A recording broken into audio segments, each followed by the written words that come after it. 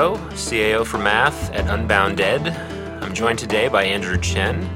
We're very privileged to have Andrew here. He is a lot of things. He is a professor and research scientist at MIT. Additionally, he's done a lot of important work with the math standards, interacting with the US DOE, the Mass Board of Education, pretty much any nonprofit you can name. He's done a lot of thinking and work about what great math instruction looks like, grades K to 12, and we're excited to chat today. I've been involved in education not for a very long time, but more than 10 years. And I've lived through a couple of different times when we changed the standards. Yeah. Right? And so it seems like the standards keep changing. But this time, we're hoping that people pay attention, maybe in a different way, in a deeper way. So I'm curious to know, why do you think that is? Why are we expecting different things this time?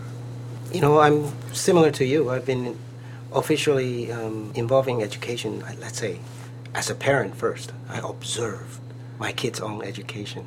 And then eventually I figure out there's some delta, some changes or differences between the Asian countries and the USA. So I decided to pitch in and do something about it. So I would say the standard issue, there are 50 states plus DC. Each state has their own standard, and by their own law, every maybe 10 years or so, they need a revision. So by definition, standards need to be revised there's a shelf life. But this one is different. And as you know, in USA, you recall this multiple episodes of Math Wars? Yes? Yeah, tell us a little more about that. What were the Math Wars? Math Wars, even in the 1800s, before education was public, even if it was an elitist thing, people couldn't agree on what to teach and how to teach. So it's not new. However, I think the nature of the beast changed because now we're talking about public education. We educate over 90% of the population worldwide. In the 60s, when the Sputnik went up, I think USA panicked and said, wow, we need to do something about it. And then we have the first episode of Math Wars, meaning the changes that triggered was that USA decided to get a bunch of smart people get together and say, wow, how should we teach? What should we learn? What should our kids know? And the outcome was so-called, we called it new math today, right? Right. And it was conceptual driven. It's like concept. And if you know some math, they actually, lesson 101 is set theory. And mathematically it's correct because set theory actually encompasses all sub-branches of mathematics. So it's very sexy for mathematicians. However, long story short, the outcome is Johnny can't add. So this country attempted to upgrade its math education, but there's some undesirable outcome because it's too conceptual oriented. So the next trigger point was about 1989. Remember the NCTM, National Council of Teachers of Mathematics?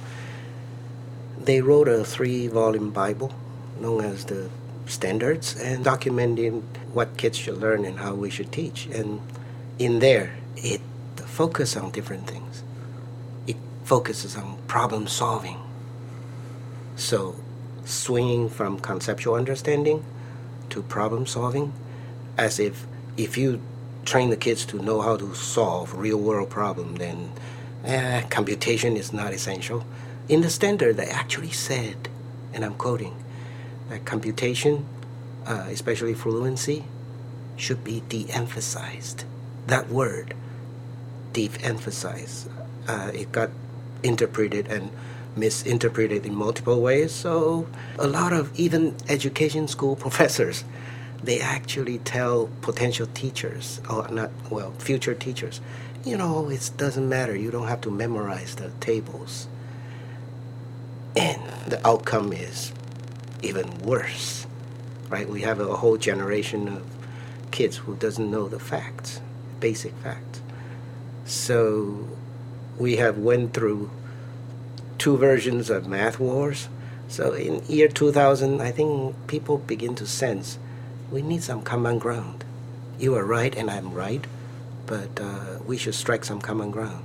So more and more people who usually don't see eye to eye, they got together and wrote some papers together. And those are laying a very nice foundation for it. And I have to remind everyone, there's a very interesting paper. It's called Rising Above the Gathering Storm, 2005. If you Google it, you'll find it. Rising Above the Gathering Storm. And it's documenting, as a country, USA.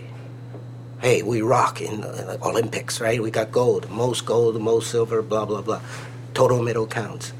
But when it comes to education, we got ranked number 38 or something. And our government, they begin to sense this pressure. So they hire these eggheads to write this report. It's called Rising Above the Gathering Storm, and made some specific recommendations asking federal government to step into education. And you know what? According to our Constitution, education is a state issue. And it's a no can do. And so very little happened until 2010. Version 2 popped up. It's called Rising Above the Gathering Storm Part 2. And the subtitle is Approaching Category 5. And in this one, they documented more recommendations with a dollar amount tied to each recommendation. And why is that? And why is that leading to this new standards we're talking about? It is because if you want to talk about patriotism, if you want to really defend this country, well, military might is one thing. But another front that we are fighting is called this country's, I would say, economic competitiveness. Just look at cell phones, right? And, we are kind of losing it.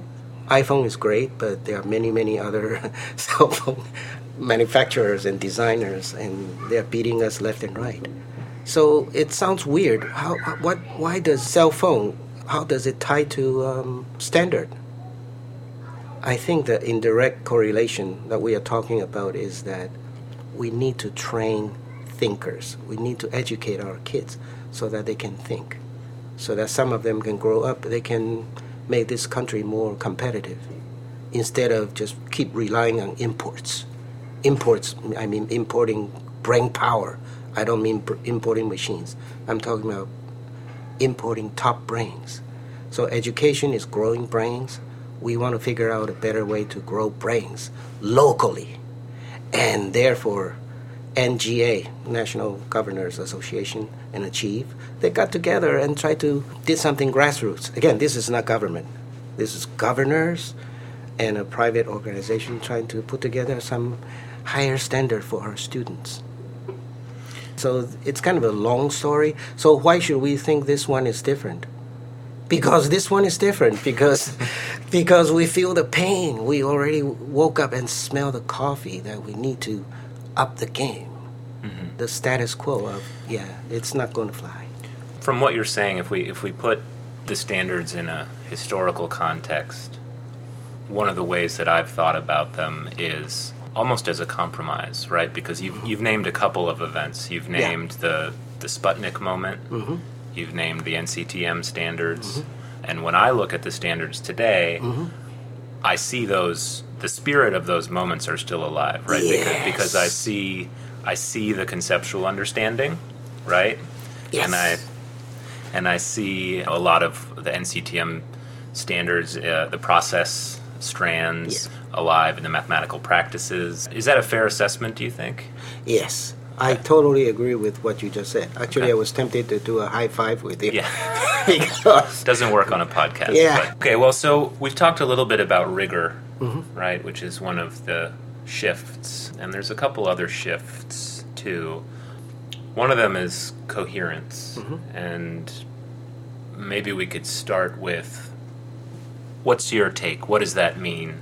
What is the instructional shift of coherence all about? Yes. If you compare mathematics with other subjects, for example, history, let's say, does it matter if you teach Civil War first or the ancient Roman wars or Greek wars or the most recent Persian Gulf wars. They're connections, but does it matter where you start? Does it have to be chronological? I think you can find reasons for doing things your way. However, in mathematics, I'm quoting Steven Pinker from Harvard. He said, mathematics is ruthlessly cumulative, all the way down to counting from 1 to 10. Ruthlessly? Yeah. Okay. And what this is telling us is that as a subject, mathematics has an inherent structure. You cannot go from here to there without going through this, and that. And therefore, it's kind of almost, if you look at the mathematics knowledge, you can actually draw a map of it, starting from kindergarten, counting 1, 2, 3 fingers, and all the way to 12th grade when you're doing fancy things, calculus and beyond. You can actually draw a map, and those maps are very hierarchical.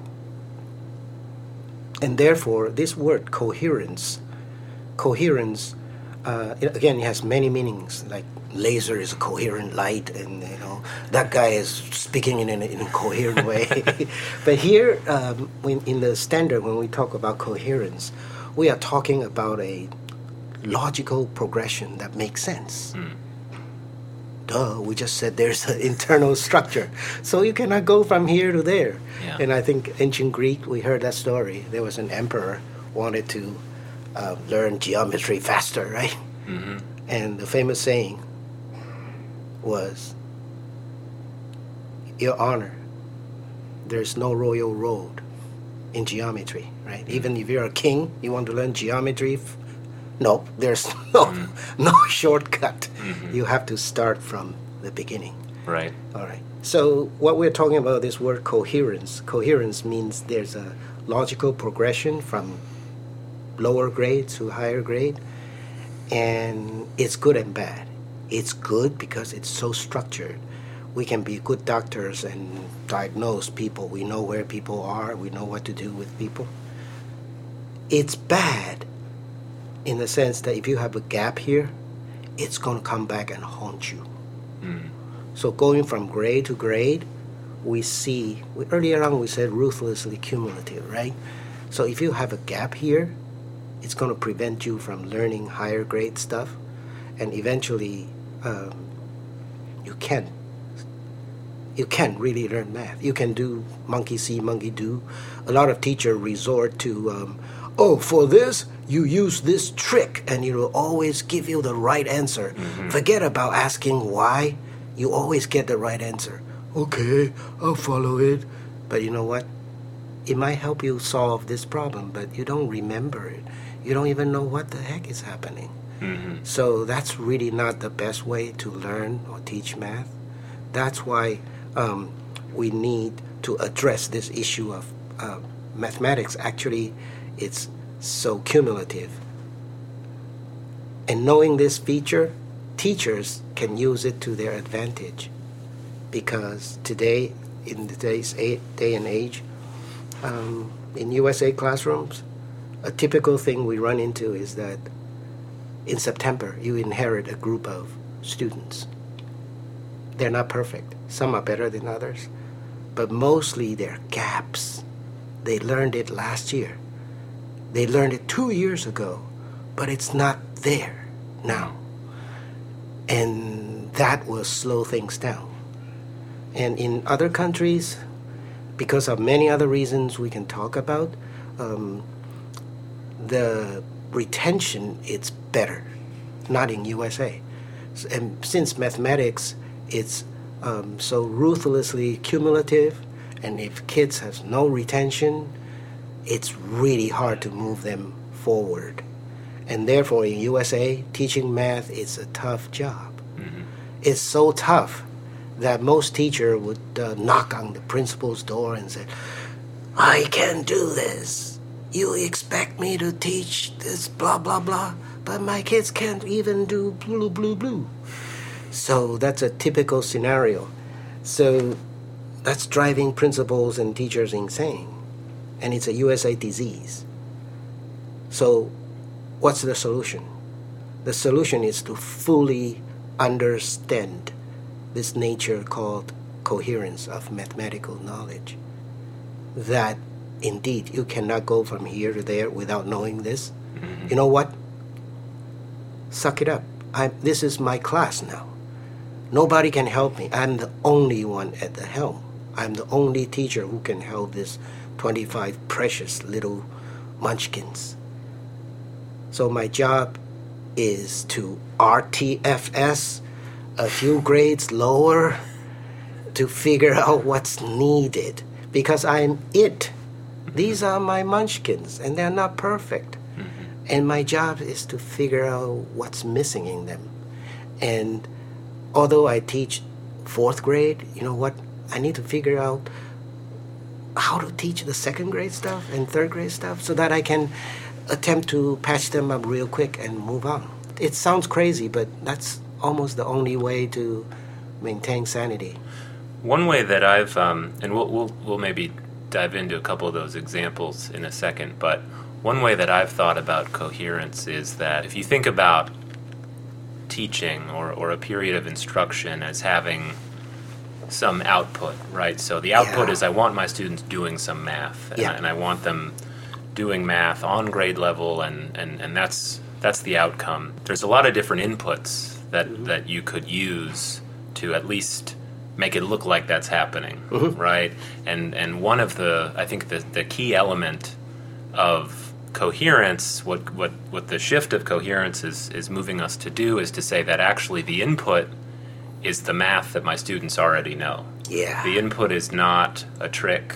The input is not, it's not anything but the math that my students already know. I'm always reminded of my roommate in college who, at one point I told him I wanted to be an applied math major. And he said, yeah, I want to do applied math too. I just want to apply math to other math, which obviously wasn't what I wanted to do. But I do think that coherence is at its core really about using the math that students already know to lead them to more math. Thank you, Pete. This is an excellent point. Because of this inherent structure, so that the word coherence actually has a very interesting meaning, as you described. That if we are not careful, I think most teachers, because of the reality of the students we're dealing with, will resort to teaching mathematics in a certain way so that when the kids grow up, I'm sorry, I'm going to make things up, okay? So when the kids grow up, they say, oh yeah, math. I know math. Math is a kind of a random collections of rules you memorize and then, get the answers right and then forget all about it. It's very far from the truth. Pete, what you just said is that mathematics actually makes sense. What you knew from way back piled up, it'll help you learn the next thing. Sure. So this logical progression of concept after concept, they build upon each other. They are so connected. Sure. The way you add decimals, we kind of learned from the way you add whole numbers. They are not separate tricks. They are extended.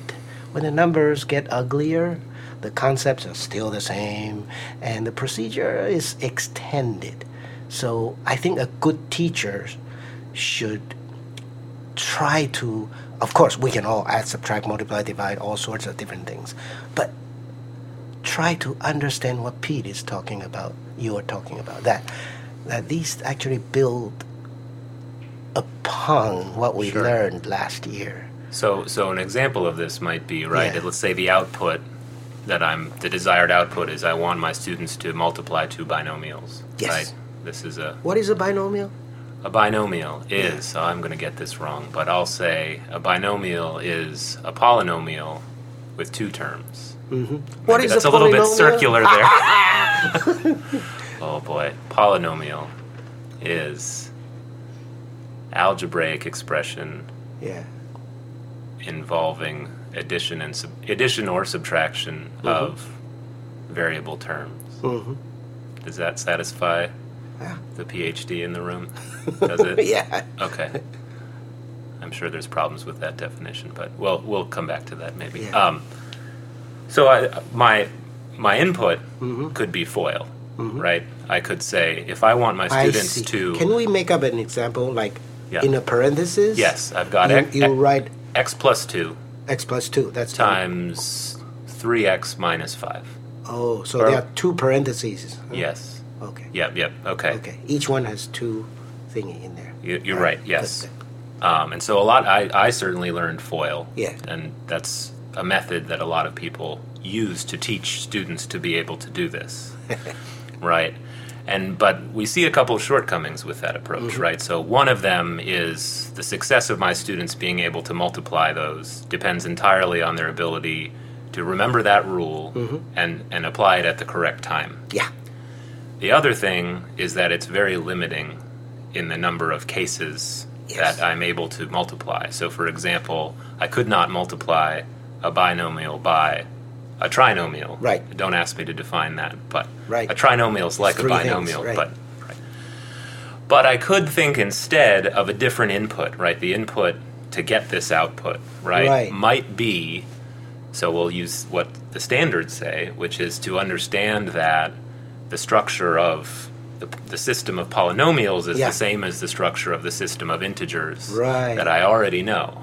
Yeah. And that actually something like, say, 2x plus 1, if I think of that as a number in base x, is very much like a number in base 10 that I already know. So that multiplying 2x, I'm using the different binomials each time now, Yeah. but say multiplying 2x plus 5 times 3x plus 5 is actually pretty similar to multiplying 25 by 35. So say 20 plus 5 times 30 plus 5. And so I'm using this example to illustrate how coherence, right? So using the Yes. math that my students already know Yeah. as the Wow, way to this learn new math. This is cool. I was wondering how many teachers can actually see through this coherence piece. Right. Like the multi-digit whole number multiplication, it's actually tied to algebra Right. multiplication. Right. And I think if our teachers can see through this, I think they'll become better teachers themselves. And I think it's, so I was saying, the limitations with using FOIL, Yeah. right? I have to remember something Yep. and apply it at the right time. It's also only a very special case. Yep. But what's the advantage to doing it to using the structure of whole numbers? Yep. Well, there's more cases. This is universally applicable. Yep. It's based on something my students already understand. And I think the other thing to think about is how many times do we have to reteach multiplication, right? Because I learned how to multiply whole numbers and I Yeah. thought I knew how to multiply, and then my Yeah. teacher said, well, I have to teach you a new way to multiply fractions, Right. and a new way to multiply decimals, Right. and a new way to multiply integers, and now a new way to multiply. But I can now draw this thread through all the multiplication that I know. It's going to be easier for me. Yeah. So, And if we read our standards closer, you actually see those wording. sure. It says, please connect this to Yes. the Yes. last piece. Yes. Yeah. AAPR1 Yeah. is the high school standard that Yes. the second half of it says add, subtract, multiply, multiply polynomials. Right. The first half says understand the analogy between the polynomials and the integers I see. in a way that's I see. So this is connected to what we just talked about, that there's a map. yes. Yes. So earlier grade stuff would grow up and Yep. mature into higher grade stuff. Yeah. Yeah. Hey, you mentioned FOIL. Can I share with you? It's everybody's I favorite never punching heard bag. of it until I came to this country. Uh-huh. FOIL stands for first pair, Yeah. outer pair, Yeah. inner pair, and last pair. Yeah. And let me share with you some story. In my prior life, I wrote a piece of software. It was so cool and so interactive and so interesting that publisher wanted to translate into Spanish. All right. And then we sent all the stuff to Mexico. It's the most desirable form of Spanish worldwide. And then they said, can do. However, 2 questions. First question, what is FOIL? Second one is, what is rice and run? These 2 sticks out like sore thumb because the rest of the world, Mexico included, don't teach FOIL and don't teach rice over run. That slope thing, it is change, vertical change divided by horizontal change. You don't need that rice over run. It's a crutch that can be ditched as quickly as possible. Yeah. So sorry, but I agree with you. This coherent thing is so, you don't use it. If you don't use it, you're kind of missing something big. Sure. Yeah. Well, let's talk about a specific example. We've talked about how students, they have gaps, and because mathematics is ruthlessly cumulative, those gaps come back to haunt them, right?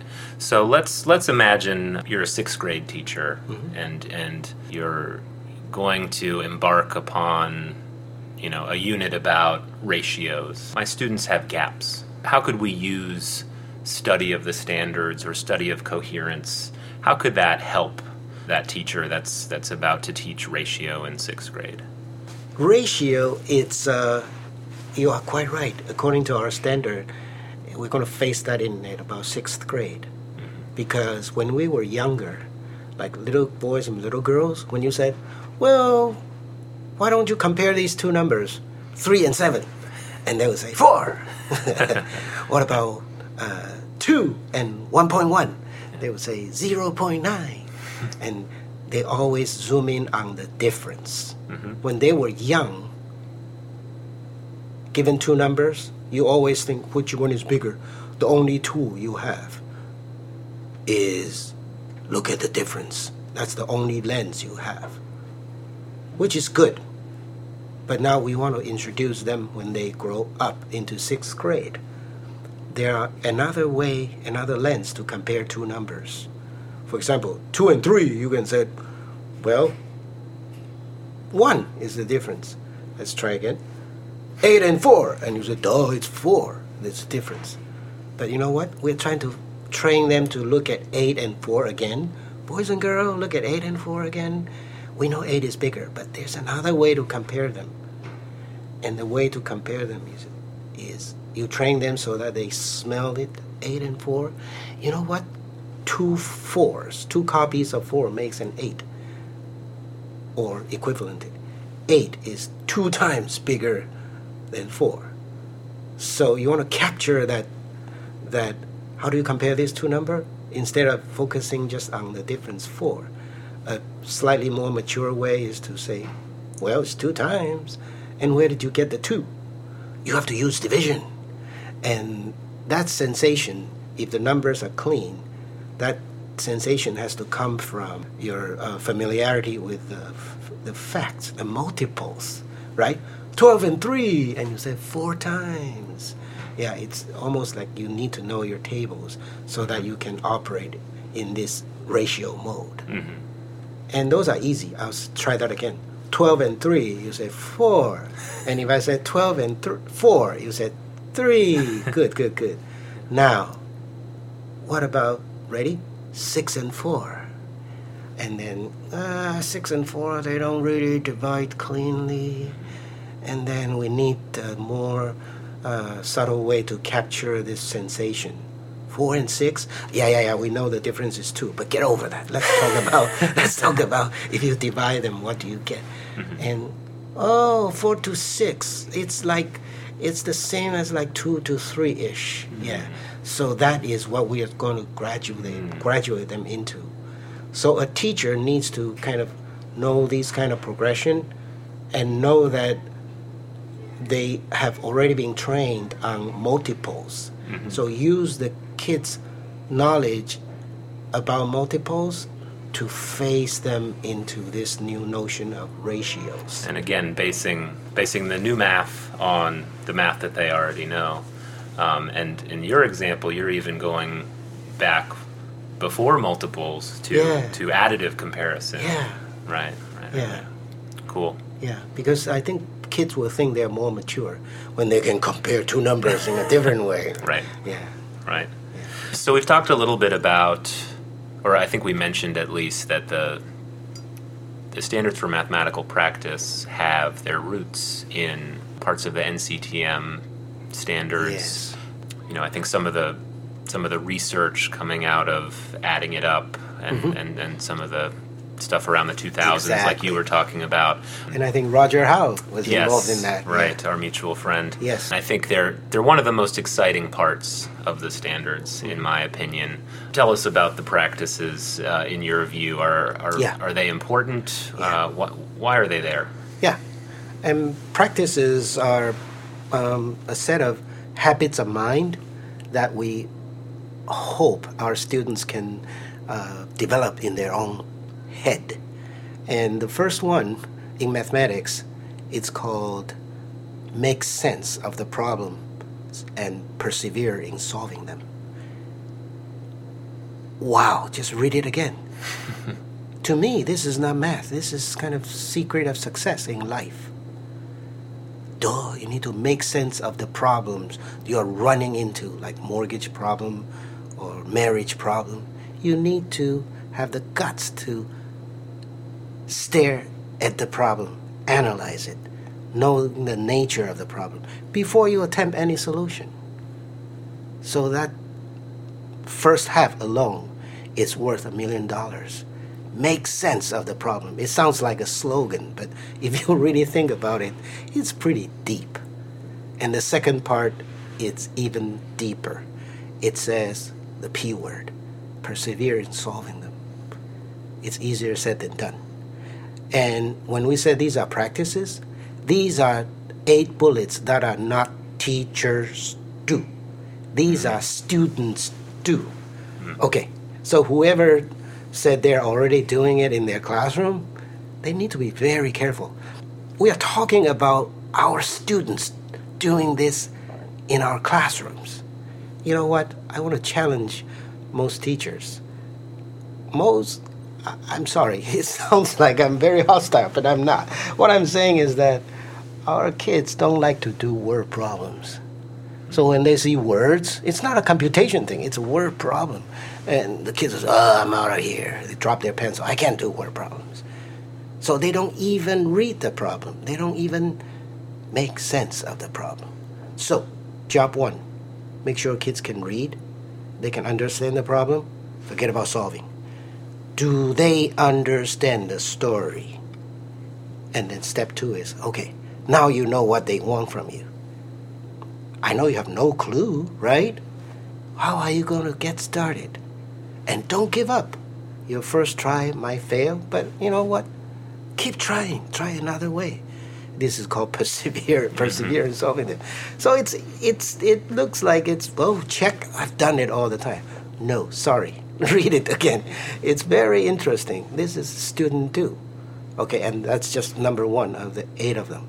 So I think when you said RTFS, this included. Sure. Read it very carefully because it's pretty subtle. I know when I started teaching and when I was in the classroom, and I think when I talk to a lot of teachers, and if you ask a teacher why, a math teacher, why do you do this? What do you hope for your students? Yeah. Right? Yeah. You hear, I tend to hear 3 different things. So one is maybe this student is going to go be successful in a STEM field, right? Yeah.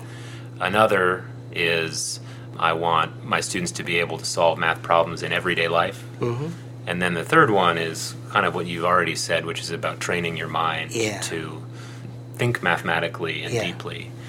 And it's very easy to draw a pretty straight line from all of those desires, right? Yes. Everything we hope for our students is really captured in those practices really well, whether it's the kind of modeling that Yeah. you might do in a STEM career. Yeah. It's the argument construction Yeah. that you might do, solving problems, looking for patterns, Yeah. all that good stuff. Yeah. So I think the one way of thinking about the practices is it's really everything we dream for Yeah. our students is really wrapped up in those So do practices. you love it, Pete?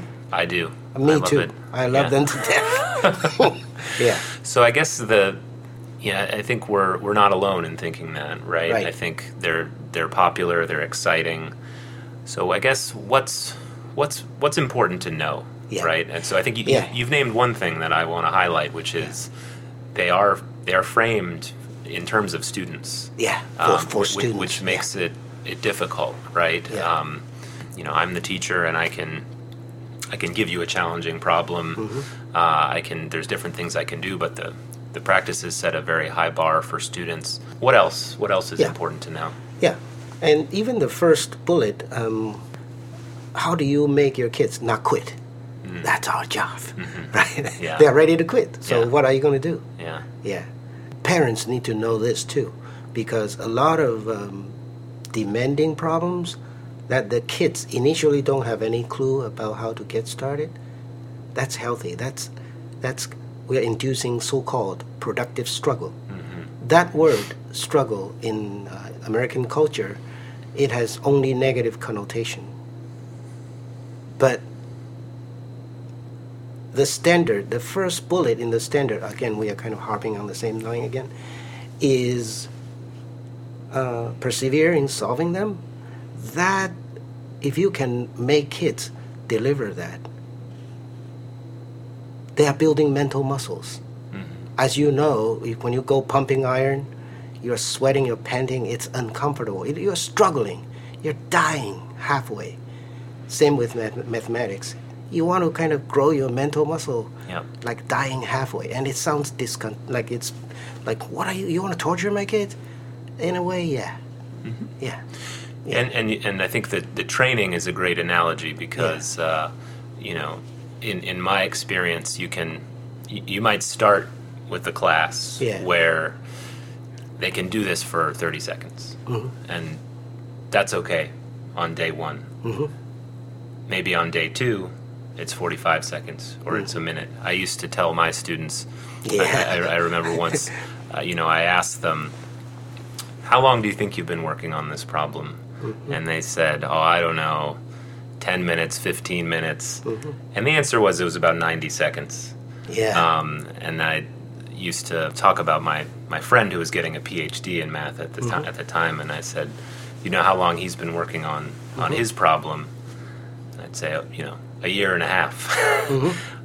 So I think that there's a couple lessons there. One is you have to get used to it, right? So you have to start small, maybe start with a minute or two, and work up to more challenging, Yes. more longer, extended times Yep. of problem solving.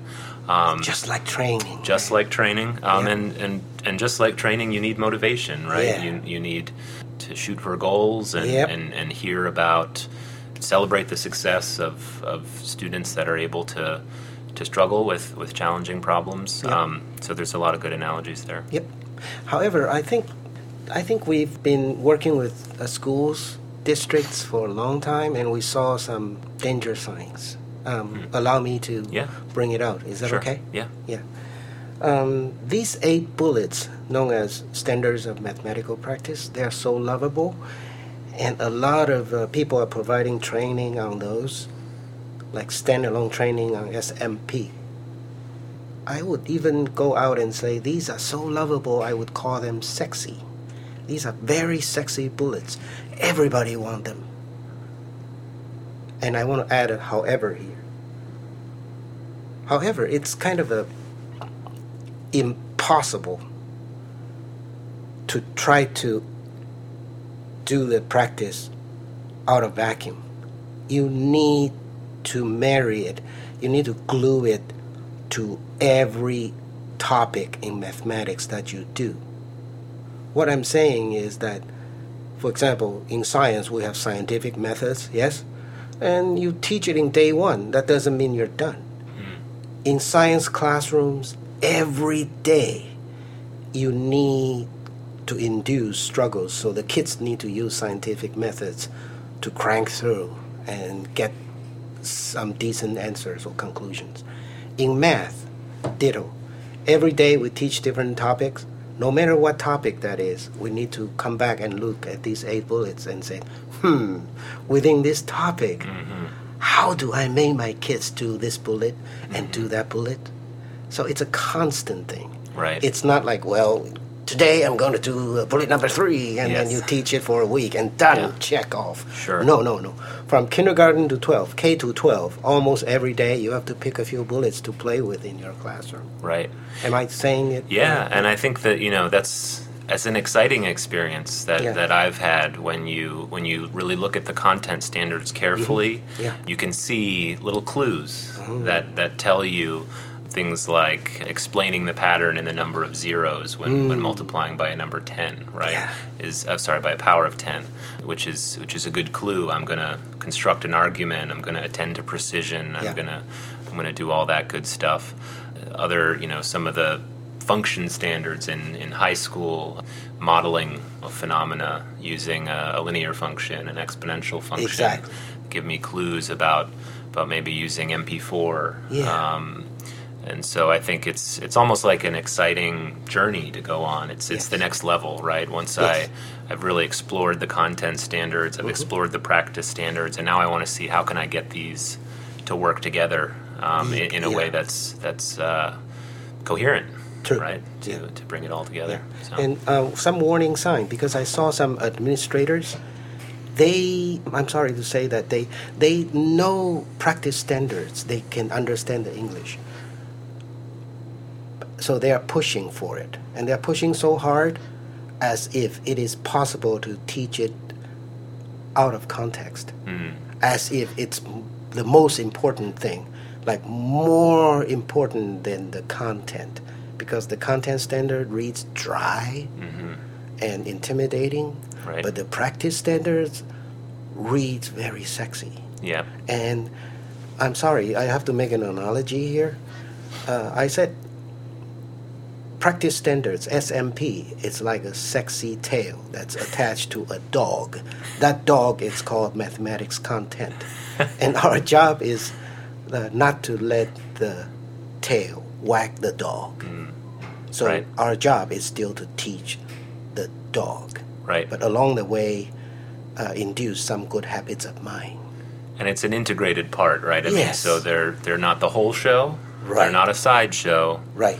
There's something else. They're integrated. They're Exactly. a part of the dog. Yeah. Yeah. And it's like scientific methods. You have to do it every day. It's the air we breathe. Yeah. It's the air we breathe when we do mathematics. Yeah. Yeah. All right. Well, this has been a lot of fun talking to you. Thank you, Same here. Dr. Hey. Andrew Chen, for stopping by, and I hope to talk again someday. Yep. Should I shake your hand? Sure. Thank you.